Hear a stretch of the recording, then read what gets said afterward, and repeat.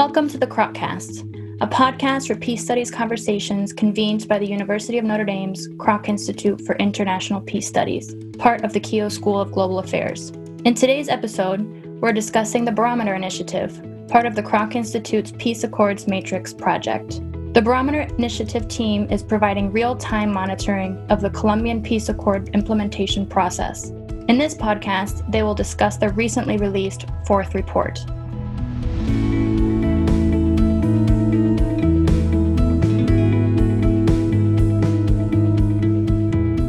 Hello, and welcome to this episode of the Kroccast. I'm David Courtwright, the former director of the Kroc Institute's Peace Accords Matrix project. PAM, which is part of the Kroc Institute, is a premier source of comparative data on peace agreements and their implementation. And within PAM, the Barometer Initiative is a first-of-its-kind effort to provide real-time monitoring for peace agreement implementation processes around the world. The 2016 Colombian peace agreement gives the Barometer Initiative primary responsibility for technical verification and monitoring of implementation of the accord. This is the first time a university-based research center has played such a direct role in supporting the implementation of the peace agreement. We here at the Kroc Institute have just launched our fourth comprehensive report on the status of implementation in Colombia. And I'm joined today by several members of the Barometer team to discuss the methodology for tracking implementation, the findings of our Report 4, and how the current global pandemic is affecting the peace process and our monitoring work. I'm joined today by Josefina Echeverria, the director of the Peace Accords Matrix at Notre Dame, Danielle Cano, who's our political relations coordinator on the Barometer team, Elise Dita, research associate for the Peace Accords Matrix at Notre Dame, and Kyle Johnson, our reports and briefs coordinator in Colombia. We have just released our fourth report, as I mentioned, and I wanted to ask Danielle if you could talk about the Barometer team in Colombia and how we gather information to track the implementation. Hi, David. Thank you so much for inviting me to this broadcast. And regarding to your question, what we do in order to gather information for tracking the implementation of the peace agreement is that we prioritize and we always emphasize to have a triangulated information. This means that we gather information from multiple sources like the government institutions, like the FARC party, different organizations of the civil society, not just at the national level in Bogota, but also at the territorial level with the different allies that we have. And also we try to do it in a real time, as you mentioned it.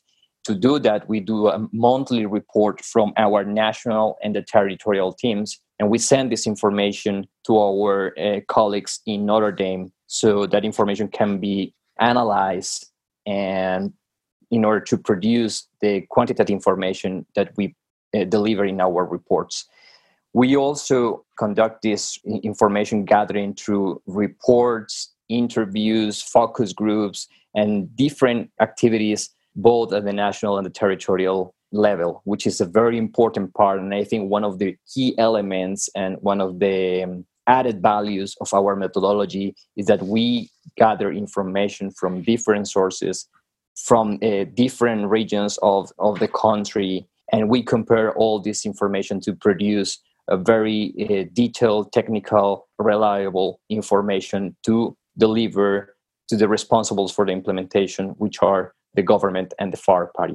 Thank you. And when you say FARC party, you're talking about the former rebel group, which has now created a political party as part of the peace process. Yes. You mentioned the territorial part of the monitoring team. That's an innovation, isn't it? Could you just say another word or so about the territorial process of trying to monitor and collect information? Yes, sure.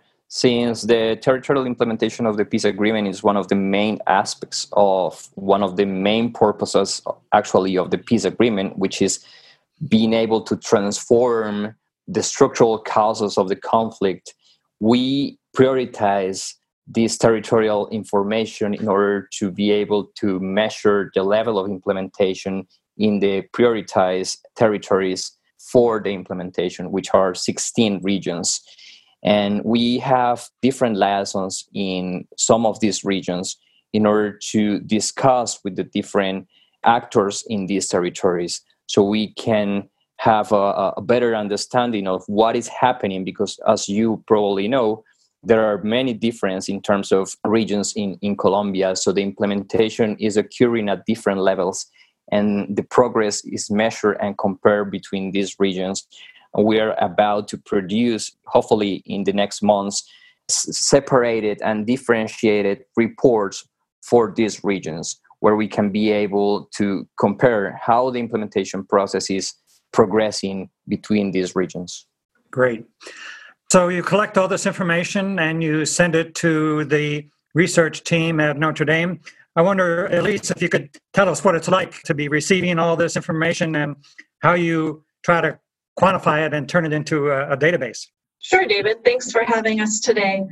As you said, every month we receive all types of information about the implementation of the peace agreement from our team all around Colombia. We have divided the peace agreement into 578 different commitments. That can be everything from creating a land fund for people who don't have land to providing reparations to victims of the armed conflict. Every month, we look at the information that's been sent to us from our team in Colombia, and we look at the progress of each of those 578 different commitments. And we give it a quantitative measurement from 0 to 3. So 0 means that the commitment hasn't started, and 3 that it's completed, 1 that it's initiated, and 2 that it's well on its way to be completed or viable. Something really innovative about our methodology is though we suggest a quantitative measurement, that information is validated and checked both with our team in Colombia and with our research professors at Notre Dame. This participatory coding or measurement process is an exciting innovation that allows us to unite our practice and our work in the field with our academic knowledge that comes from the long history of the Peace Accords matrix. Well, interesting. Say a word about this territorial monitoring that Danielle mentioned, and how does that relate to your overall methodology? And I would imagine there are special demands in trying to do these reports on the degree of implementation in the different territories. Definitely. Like Daniel said, Colombia is a diverse country in terms of populations, in terms of geography, in terms of how different populations were affected by the armed conflict. So while we can give a number how things are going at the national level in terms of substituting coca crops for other crops, that will vary greatly by different region, by different municipality. And what our work across the territories in Colombia allows us to do is provide more nuance and more detail about how the peace accord implementation is actually happening in different areas of Colombia. This is really important because it allows our data to speak more directly to what people are experiencing around Colombia and their different realities. Yeah, could you give us more information or more detail of an example, Elise, of this territorial monitoring process? I understand that the Barometer has done a study of the implementation process in the Catatumbo region in the north of the country, a region that's been troubled by a lot of conflict and instability. Could you give us an example, for example, about how the monitoring methodology would apply there? Yes. So across the country, what our different representatives in the different regions, particularly affected by the armed conflict, do is collect information about implementation through a myriad of ways. They're in contact with municipal authorities about how local development projects are progressing, or they're in contact with local coca growers about how the crop substitution process is going on. The advantage at the local level is that we can also do focus groups, workshops with local people that are particularly affected by the armed conflict. One recent focus group that was done was on the implementation of the peace agreement for young people in the Catatumbo region and looking at their particular experiences. So like I said, these kind of focus groups and direct contact allows us to really get down to the nitty-gritty details of how implementation is being done at that local level.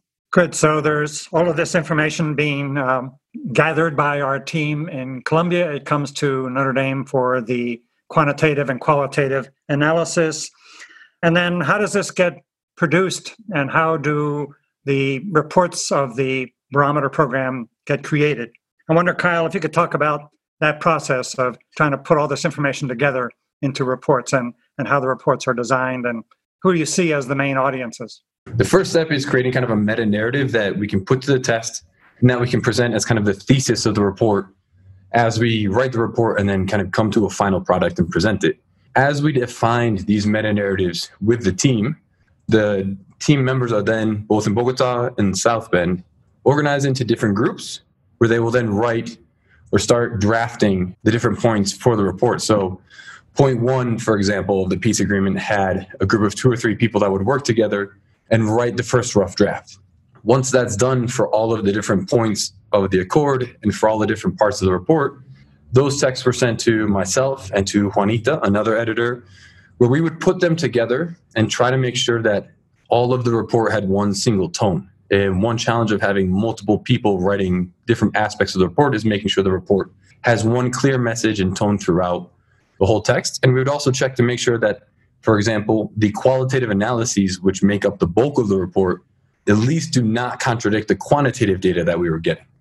So on point 2 of the agreement, for example, we had a qualitative analysis that we later found did not really match up well with the quantitative information. And so we had to change that with the author of that point. And as this process moves forward, it becomes kind of an internal dialogue within the whole of the team between editors, writers, and other people in the team who maybe communications people or anyone else who's interested in the report or works on the report, so that we have a clear idea of kind of the whole picture of implementation. And then we have a clear idea of what are the messages and what's the analysis saying for the last year of implementation. But we also added some new aspects to the report, such as an analysis of the implementation framework plan, which is a government planning tool for implementation. We included a comparative analysis looking at other countries after 3 years of their implementation. And we also included sections specifically for gender, ethnic, and territorial focuses. So once we get that all together and we start moving forward, it's a challenge to make sure that we have everything perfectly written, all the data matches what we are saying as well. And we have a clear message. That meta-narrative we discussed at the beginning can be adjusted or changed according to the evidence, but it must be clear throughout the whole of the report. And so that was part of our job. And then we kind of finished the report with some opportunities to strengthen implementation. And so from the editing and data side of things, you have to make sure that these opportunities are based on the analyses and they make sense according to the information presented. So it's a very challenging process, but in part it's making sure that that data and that qualitative analysis and everything that we present here, page by page, is coherent, well argumented, and makes sense. So now that we have the report and all this work is done, what are the main findings? I wonder if Josefina and Danielle, maybe if you could tell us, what are the results? How is the implementation of the peace agreement in Colombia progressing? Yes, thank you, David, for this invitation. In our 4th report on implementation, we make clear that the Colombian peace agreement is progressing well as one of the most comprehensive peace agreements in the world. It will require more than a decade to complete its implementation. We see a lot of very positive aspects being done in the past few months. One of them is the prioritization that the government has made. It has allowed for very important advances on some of the themes. At the same time, we call the attention to the importance of mainstreaming much more the transversal approaches of the agreement, ethnic, gender, and territorial approaches, because the movement that we are able to see in the implementation is that we're going from designing the architectural, institutional aspects and structure of the implementation, and we're moving to really the transformation in the territories. So this requires not just shifting the attention, but also shifting the priorities in many of the ways in which we are used to doing peace building in the country. Yeah, thank you, Josefina, for that overview of the findings. Danielle, I wonder if you could point to some of the specific success stories that we found that are in the implementation process. Sure, David. I think I will highlight several, starting from the disarmament and reintegration process of more than 1,300 former combatants of FARC and their political participation and their permanent in the legal aspect of being consistent with this commitment to continue their reincorporation process. I think that's one of the most successful aspects of this process so far. But also, I need to highlight the approval of the territorial plans for development, which are a very important participatory mechanisms that has helped many communities in different regions of the country to actually create their idea of development for the future years. And this is also a result of the peace agreement. And that's something that is start progressing right now. But the whole participation mechanism to approve these plans were a very successful story. Another important aspect is the creation of the architecture of the peace agreement for the implementation. We are referring to plans, programs, institutions that are needed to the implementation be completed in a successful manner. Another important aspect is the territorial deployment of the integral system for victims reparation, which are allowing victims around the country to access the different service of the program and also the reparation mechanisms included within the peace agreement. So the inclusion of the gender and ethnic approaches is also a very relevant aspect to highlight within the success stories of the implementation of the peace agreement. The same idea of including these approaches within the agreement is something that we highlight previously. We consider that this is going to help these marginalized groups to reduce the social gaps that has been affecting them since the origin of the armed conflict in Colombia. Yeah, Danielle, you talk about the participation and inclusion of the different groups. Could you say a further word about the partners that you work with in Colombia in the Barometer team? Which groups are you in conversation with the most that are important for our work? Of course, David, we already have a network of several hundreds of allies in the territories. And I will start, of course, by the government institutions and agencies because they are the main responsibles for the implementation of the peace agreement. So we have a permanent communication with the different entities responsible for the implementation, both at the national and the territorial level.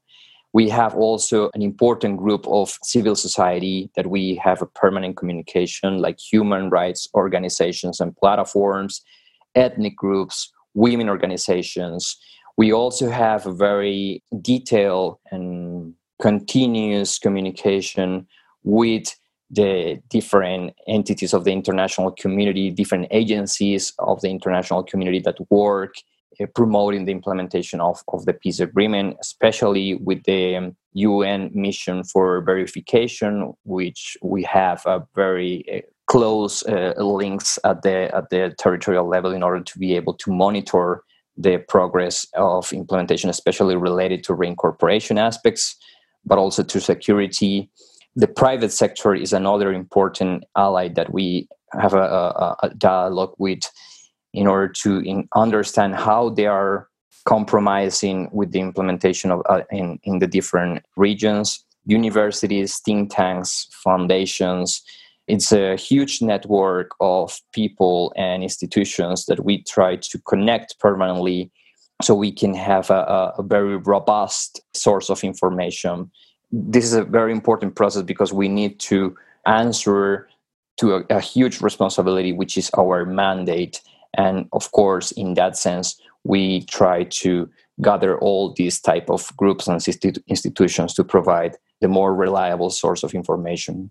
Let me ask Josefina, based on the findings of Report 4, what are those opportunities that you've mentioned that we have identified where more work is needed to support the implementation of the Accord? Yeah, in our report, we're also able to identify different opportunities, not just in general through looking at the transversal approaches or intersectional approaches of the Accord, but also looking at point by point. So, for example, let me talk to you a little bit about the victims, the point number 5 of victims, development in the peace agreement. So what we see in that particular point is that this is the point that has advanced the most in the implementation degree in the period under study, which is the year 2019. And at the same time, we see that there are some main challenges that we should tackle in order to support implementation. The first one is to, for example, prioritize the collective reparation processes and to coordinate the transitional justice mechanisms with the ordinary justice mechanisms. In this slide, what we see is that we have an amazing opportunity for improvement if we're able to strengthen the best practices of participation mechanisms within the transitional justice system, and also the possibility to present the bill to reform the victims' law. So this is what we would like to call these low-hanging fruits, that these are opportunities that we have in front of our eyes, that we are capable of doing, that if we put our efforts national, internationally to do it, we will be able to increase implementation. And if we increase implementation, we will have much better basis for the construction of sustainable peace. Okay, thank you. So how does this monitoring work, the gathering of data, and then the reporting, how does this affect the policy process or the political perspectives that people have about the implementation process? Danielle, I wonder what your thoughts are. Yes, since we have different liaisons in territories in Colombia, since we are producing our reports annually, but we have already also short briefs in terms of political impact. We're trying to have a stronger dialogue with local governments so we can be able to promote the implementation of the peace agreement and to provide the different tools that local governments need to understand better how the peace agreement could be implemented, but also how the implementation could help them to achieve the results in their local development plans. In that sense, we've been trying to have a permanent communication with the different entities responsible for the local development plans, and we are providing technical support to these groups so they are able to connect the different necessities of the territory with the opportunities that the peace agreement provides. And this has been very helpful for these organizations and for the local governments, and also has opened the possibility for us to create an alliance between the National Federation of Departments in order to provide a more sustainable way this technical advisory for the new governments. This is a great opportunity because most of this, due to the last election in 2019, we have new governors, new mayors for the whole country, and most of them are willing to learn and understand how they will promote implementation in a better way within their national plans. But also, this is been very useful because most of the commitments within the peace agreement need to translate in public policies. And also, we've been working directly with the National Department of Planning to understand how they can achieve their goals in terms of planning that are related with the peace agreement within actual public policies. Like, say, for example, the implementation of the national transformation plans for the different sectors like education, health, tertiary roads, electrification, connectivity, different services that need to be provided to the most affected communities in the territory need to have this focus from the implementation, from the peace agreement. So we've been having this conversation and with this discussion with the National Department of Planning so we can provide some feedback or input in how they could be more effective on the implementation of these public policies. Okay, thank you. So how do you manage expectations of all the parties? I understand that Colombia is quite polarized politically these days. There are different expectations about implementation. How do you avoid just simply appearing as a kind of a grading or assessment for the different parties? I mean, the key to following and monitoring implementation without making it sound like you're grading or assessing the different parties is a question of tone. You need to stick as much as you can to the facts and make sure that your analysis is backed up by those facts and is as strong as possible. Avoiding any kind of, judgment type tone is difficult, but quite possible. Often it's a very specific exercise, and often where you don't include adjectives, you don't include words like well or poorly. You simply compare things according to the timeline. If there's a timeline available for the stipulation, you present the facts as such. And the goal is to present the facts in such a way that anyone can then draw their own conclusion. Often people will draw the conclusion that they've already arrived at before even reading the report. But the idea is to make sure that it's facts, clear analysis, and that analysis is explanatory because you still need space to identify those opportunities. So trying to focus as much as you can on facts and explaining those facts and why things are the way they are in terms of implementation, that's the big challenge. But it's a big question of tone, and that requires a lot of eyes on the report before it gets published so that we can all agree and kind of everyone checks everybody else to make sure that we don't have that tone of evaluation or assessment.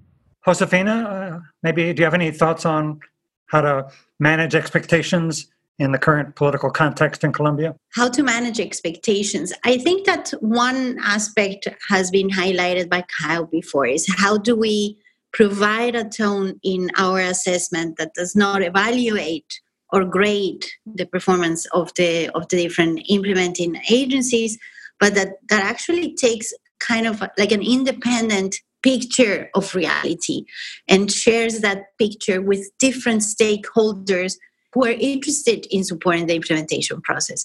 Now, in PAM, we know that all over the world, especially after the signing of the peace agreement, there is a great amount of expectations from people who have gone and have had personal experiences of violence and conflict to actually see the results of the peace signature rather quickly. Sometimes the transformations that we are all called upon to perform in our lives and to carry on in our lives require much of a longer time. So we need to be able, in terms of managing the expectations of those who use our report, who find our report insights for their own work and for their own lives. A big part of that is reminding all of us how difficult it is to change and how important it is to continue not just following what has been written in the peace agreement, but really developing a resilient view on the peace agreement, which is we are going through moments maybe politically that are difficult and that are challenging, and we are committed to this implementation, and not just for a few years, but for generations. So it's having that long-term perspective, those 200 years that Ellis Boulding always used to talk about. That's our present, are those 200 years. Yeah, Garcia Marquez talked about 100 years of solitude, so 200 years of peace building. Yes. A good addition to that. Danielle, do you have any further thoughts on the expectations issue and how to help people understand the long task that's ahead? Sure, David. I think it's something that is very interesting in the Colombian peace agreement, and we mentioned several times that I always repeat it, is the number of commitments related to social transformation programs, which is like 90% of the total peace agreement, which is going to require a longer time to implement compared to, for example, the traditional disarmament and the demobilization and reintegration process that we have seen in other international contexts. So if we consider that we are trying to actually transform, as Kyle and Josefina mentioned, the history, the structural causes of the conflict, and that we are not envisioning just to reintegrate 12 or 13,000 former combatants, but also to provide to this country a new landscape for peace building and to reduce inequalities and to achieve the transformation that we all envision and want. That perspective is going to give us a different expectation about this peace process, and in that sense, that's going to give us also a more balanced perspective and expectations about what to expect and at what pace, what rhythm we should expect in with this process, also taking into the consideration that we have a very polarized society, and this is going to take, actually, as you mentioned, probably more than 200 years, but also is something that we can start doing in a coherent and a structured way, as it is proposed on the peace agreement. So tell me how the current coronavirus pandemic is affecting the peace process itself and your work in trying to monitor implementation. Josefina, you want to say a few words on that? Yeah, the COVID emergency and the pandemic have really changed a lot of the way that we do things by the very restrictions that have been initiated and that have been in place since, let's say, February, March, especially in Colombia. And this has implied, on the one hand, that the very peace-building activities have had to adapt to that emergency. There are some of them that have changed. There are a lot of virtual spaces that have been opening in order for people to meet and carry on certain activities. What that has, and there are, of course, other activities that are not taking place. We're seeing that this emergency has really changed the way that the peace agreement is being carried out, with both positive and negative aspects and positive and negative consequences to that. In terms of monitoring the implementation, this has meant for us at the Kroc Institute that we have also had to adapt a lot of our methodology to be able to do the follow-up mostly in a virtual way. So we have had internally a process of adaptation, a process of bolstering our own technological responses to the crisis, and being able to accompany everyone who is implementing the peace agreement in their own process. Elise, do you want to add to that specifically? In terms of COVID-19 and implementation of the accord, I think the discussions we've had among our team members have led to some really interesting reflections. First, the COVID-19 pandemic highlights a lot of the inequalities and issues in Colombia that the peace accord is also trying to address in terms of state infrastructure, health infrastructure in rural areas, inequalities at the economic and political level. So in some ways, the current pandemic situation and the implementation of the peace agreement go hand in hand. That at kind of a bird's eye view. At a specific view, as Josefina was saying, there's some practical concerns, both in terms of our data collection, but also in terms of the implementation of the accord. So participatory processes related to local planning, for example, that are included in the accord can no longer be done in person. The Truth Commission and the Special Jurisdiction for Peace, which is a tribunal, have not been able to have their normal meetings and hearings. So there's some concerns about slowdowns in implementation in particular areas. And then I think what remains to be seen and what will become more clear in the coming months is how this crisis affects the financing of the accord and reorientation of priorities in terms of policy at the international and national and local level. What will international donors funds be used for? What will priorities be for the government in terms of health and in terms of other infrastructure? Those are questions that we don't know the answer to moving forward. Yes, and Danielle, any other thoughts on the impacts of the pandemic? Yes, sure. In addition to what Josefina and Elise mentioned, I think there is an important aspect related to temporality and how the COVID will probably affect some of the commitments like institutions, for example, like the Commission for Peace. They have to deliver a specific report on a specific date. And due to the COVID situation, they are not able to conduct different processes in order to achieve all the information that they need to produce this report. So that might affect the time that they have for delivering this type of products. And also in relation to what Elise already mentioned in terms of resources, there are a very key element, which is that the government has prioritized as one of the sources for the implementation of the peace agreement, the revenues that the country receives from the oil price. And as we know, there is a huge crisis in terms of the oil price at the international level. So that might affect the capacity of the government to be able to respond to that commitment in terms of resources for financing the implementation of the peace agreement in the next years. That's an important risk.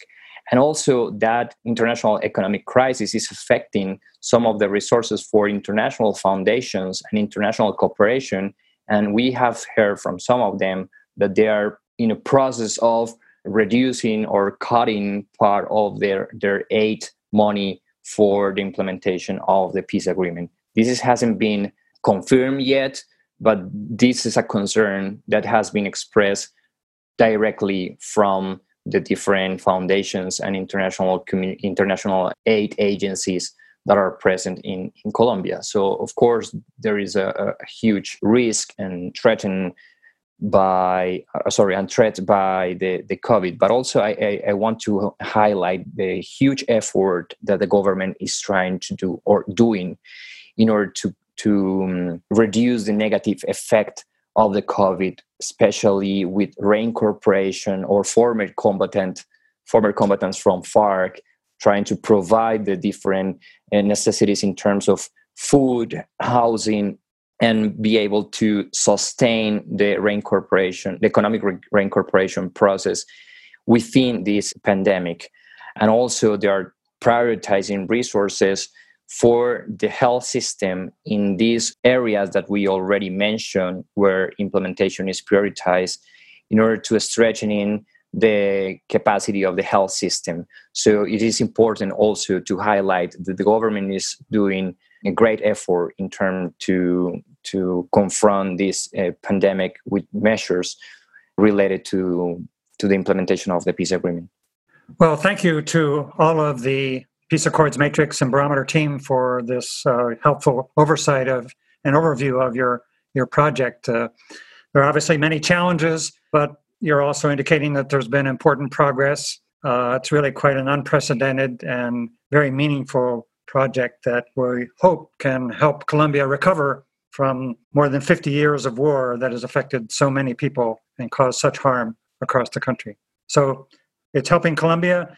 It's also, we hope, serving as a model for people in other countries who may be afflicted by armed conflict, who are trying to negotiate an agreement to end conflict, and where this barometer model of engaged implementation monitoring could be a way forward to enhance the chances of implementation.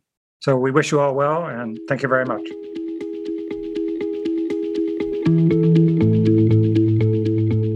You've been listening to the Kroccast, Peace Studies Conversations convened by the University of Notre Dame's Kroc Institute for International Peace Studies. You can find all episodes of the Kroccast on Apple Podcasts, Google Podcasts, Spotify, TuneIn, Stitcher, and online at croc.nd.edu/podcast. You can also rate and review our podcast, which will help more people find our show.